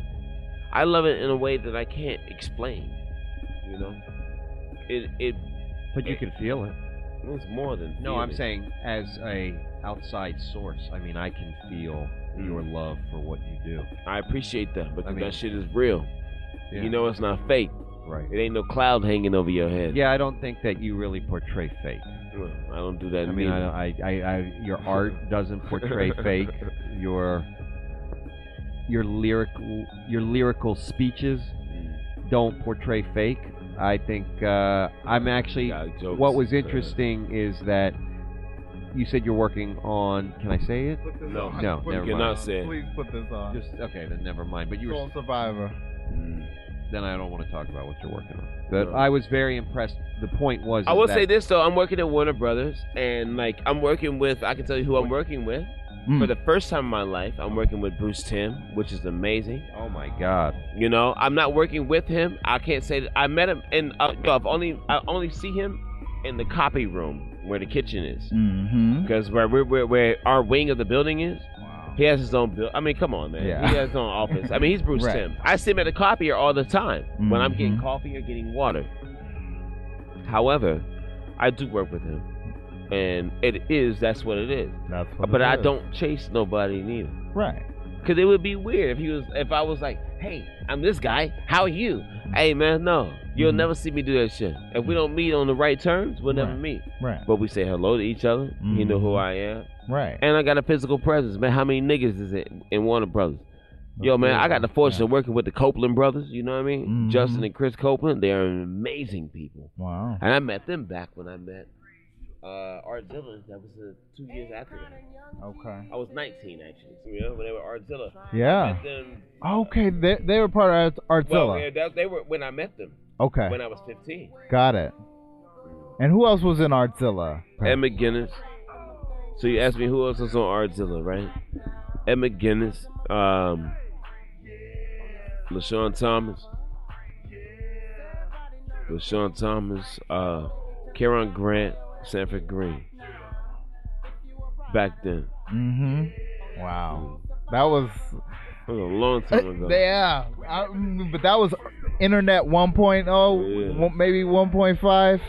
And that was a fascinating thing for them to come together like that. You know, it's kind of like it's a brief moment in time. A brief moment in time that will never be captured because you had to imagine all these things. That's the thing that I kind of like is as we do a podcast, but even how Adam was talking about, he got into Cole because of seeing him in the documentary. Like, I like not knowing Cole's documentary and just hearing it through the music and creating it myself. Yo, I turned it off because I was like, I love this album too much for him to destroy it by his explanation. Wow. See, for me, well, that's if you like that artist or you like that music or you're from North Carolina and you feel you already know it. For me, my thing is, even now, I am a very strict underground hip-hop kind of guy. Just everything I like is, and it's got that East Coast tinge to it, you know, and that's what I listen to. And there's so much music out there that I don't have time to listen to everything. I really don't. So I have to pick and choose what I need to do. And the way I do that is I go to the underground hip-hop music site. That is undergroundhiphop.com. I look at what the new vinyls they're putting out, and then I just go and search what they're putting out. And that's how I find my stuff. And so if it's J. Cole or someone on the radio, I'm just... So you're a DJ? Or that's what you're saying that you do to listen to your personal collection? I do for personal. I make I think we all do something similar. I think that we all go to a hip hop like site that hosts like the newest singles. And then as well, it's always linked to... I mean, let's like break it down into like their purest form of like commercialism, right? Really what they do, they go on, they do a bunch of like commercial efforts where they go and they on like interviews and all that shit. They do that and they put it on a site that we all know. Or at least we see the single or whatever. And then if it's like associated with an album, we wait in the anticipation for an album, or we go to DatPiff and we download it. Right. You know? Right. Well, that is what I do, and so for me, J. Cole is just on the radio, so I automatically. Yeah, but to me, I deny it. And he never felt like that dude that like made me feel like this that shit. But like this joint, hey man. There you go. It stopped you in your tracks. But here's the point that I'm saying is that it took me something extra to get to the J. Cole. Because if it's on the radio, I automatically deny it. I'm glad you guys are loving this. All right, so I got two dudes just going nuts for this song. So why this song? Why'd you just pick this song? Motivation. Motivation. Hey, I hope you never say "fuck my podcast."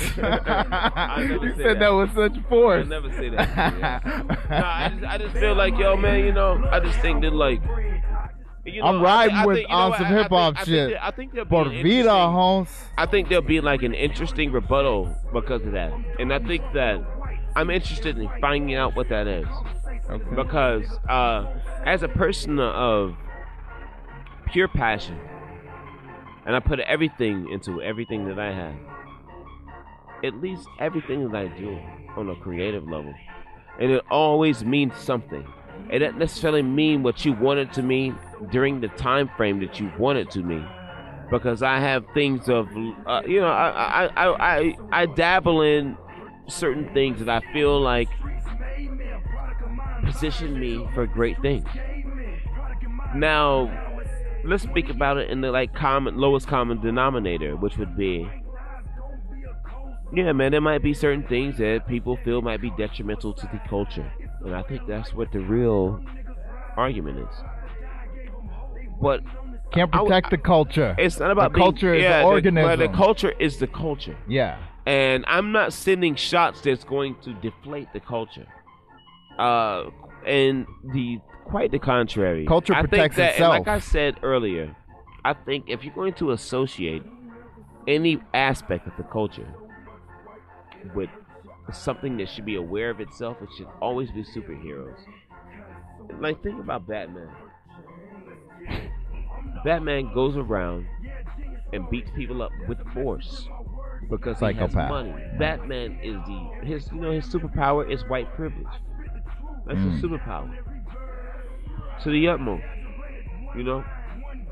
Wow. And it's weird with Batman because he just abuses people. And as every other superhero, they all solve every problem with force. My favorite character out of any superhero lore, I appreciate superhero lore because I think that they need to exist for me to understand fully what the concept of this character exists is. Mm-hmm. To be back on some nerd shit. Right. You know, let's get back on track. You know, I'm a nerd too. Right. I love it. You know, this is what I do. Don't get me wrong. Dr. Doom. You know? He's not necessarily the most tragic character, but his motivations are complex, and I think that's what's so dope about like villains. But I just think that like people that think that, honestly, if you take superhero shit so close to chest that it like affects your mood when people speak illy of them, then you need to reevaluate your life. Yeah, man. yeah. You know what I mean? Yeah. That's my honest opinion. You feel me? Well put. I mean, what's great is we're all here for the time that we're here, right? Yeah. And we leave the mark, you know, that we decide to leave in this time period that we're here. Yeah, that's a great quote, and I think great quote. Excuse me. I think that I want you to elaborate on that, but I really do think that you hit the nail on the head when you said that like we leave the mark that we want to leave while we're here. Yeah. And sometimes that mark is public. Sometimes it's not. It'll never be public. It doesn't matter. I think Yeah. if you're trying to leave a mark and you're really trying to leave a mark, and let's not do like a semantics game. Sure. In terms of what the definition of mark is. Right. You want to leave a mark? You're unapologetic to what people say. Yeah. I can give a fuck less about what people say. Yeah. Fuck them. Yeah. You don't affect my money at all, and they never will. You understand me? Absolutely. So it is what it is, man. Yeah. You know, and fuck them. And it's your family, your people, the way they've left a mark on you. Yeah. The way that you're standing on the shoulders. Of some giants. Just like we You said, know, man, with like, the Neil deGrasse Tyson, man. He's you one know. of my favorite people in the world, man. We're only here because we stand on the shoulders of giants. That's the only reason that we're here. You know, you stand. And you in with Bruce Tim.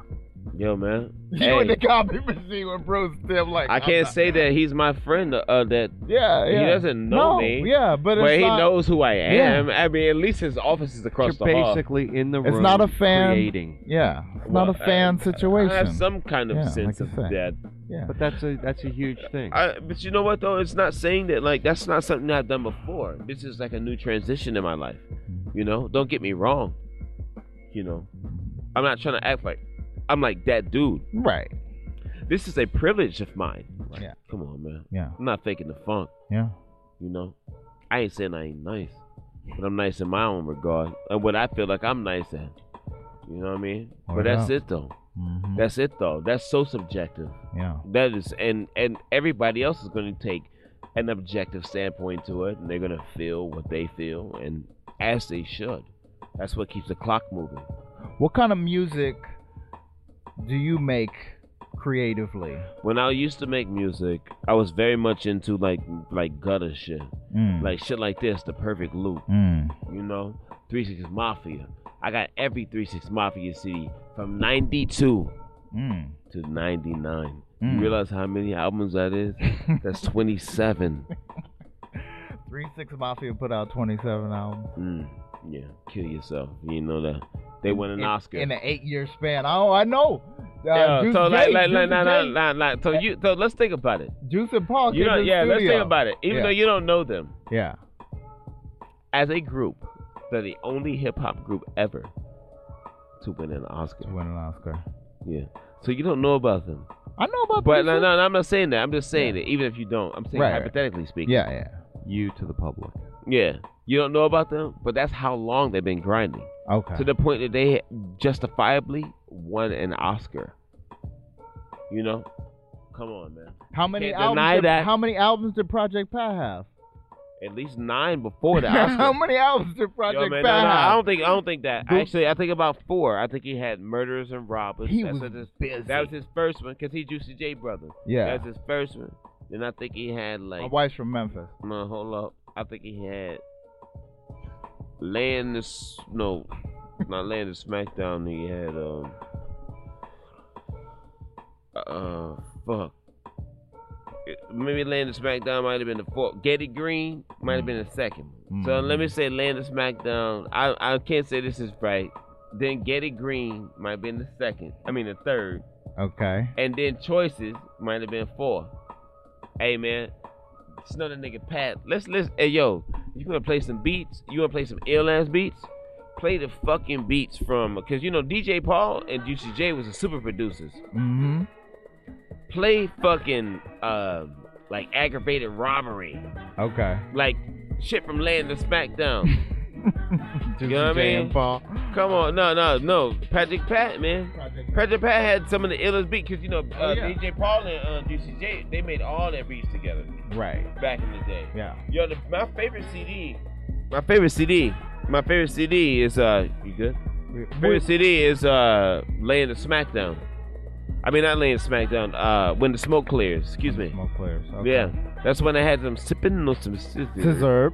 Right. Yeah, right. no, but yo, that CD was fucking awesome. Yeah. And that was part of the culture, was just being prolific. Yeah. You know. Well, just doing new shit, but they was already like doing shit from way back when. They was already making beats from way back when. Yo, they got like so much Stax money. 2.0. That was they was making so much money back then. Yeah. It was like, cause they was nice, man.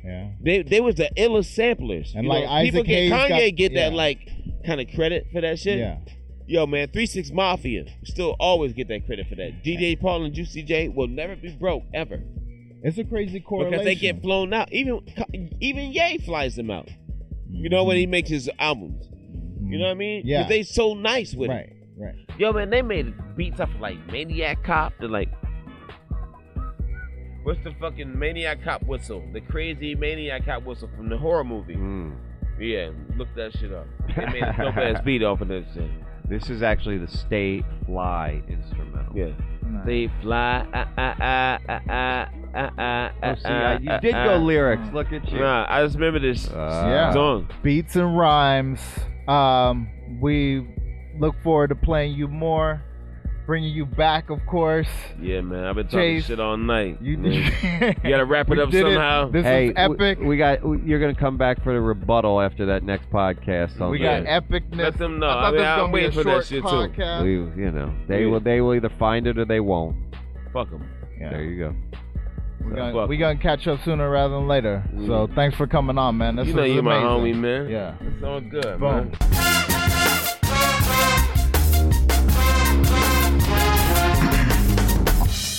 This episode of On Some Hip Hop Shit was produced by Brandon Schultz and Adam Silverstein, engineered by Mason Booker, and recorded at the Meltcast Podcast Studios, Hollywood, California.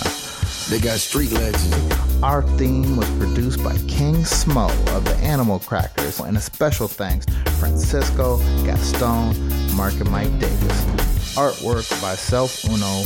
Tweet to us at our brand new handle at On Some Hip Hop Shit, and that is what's up.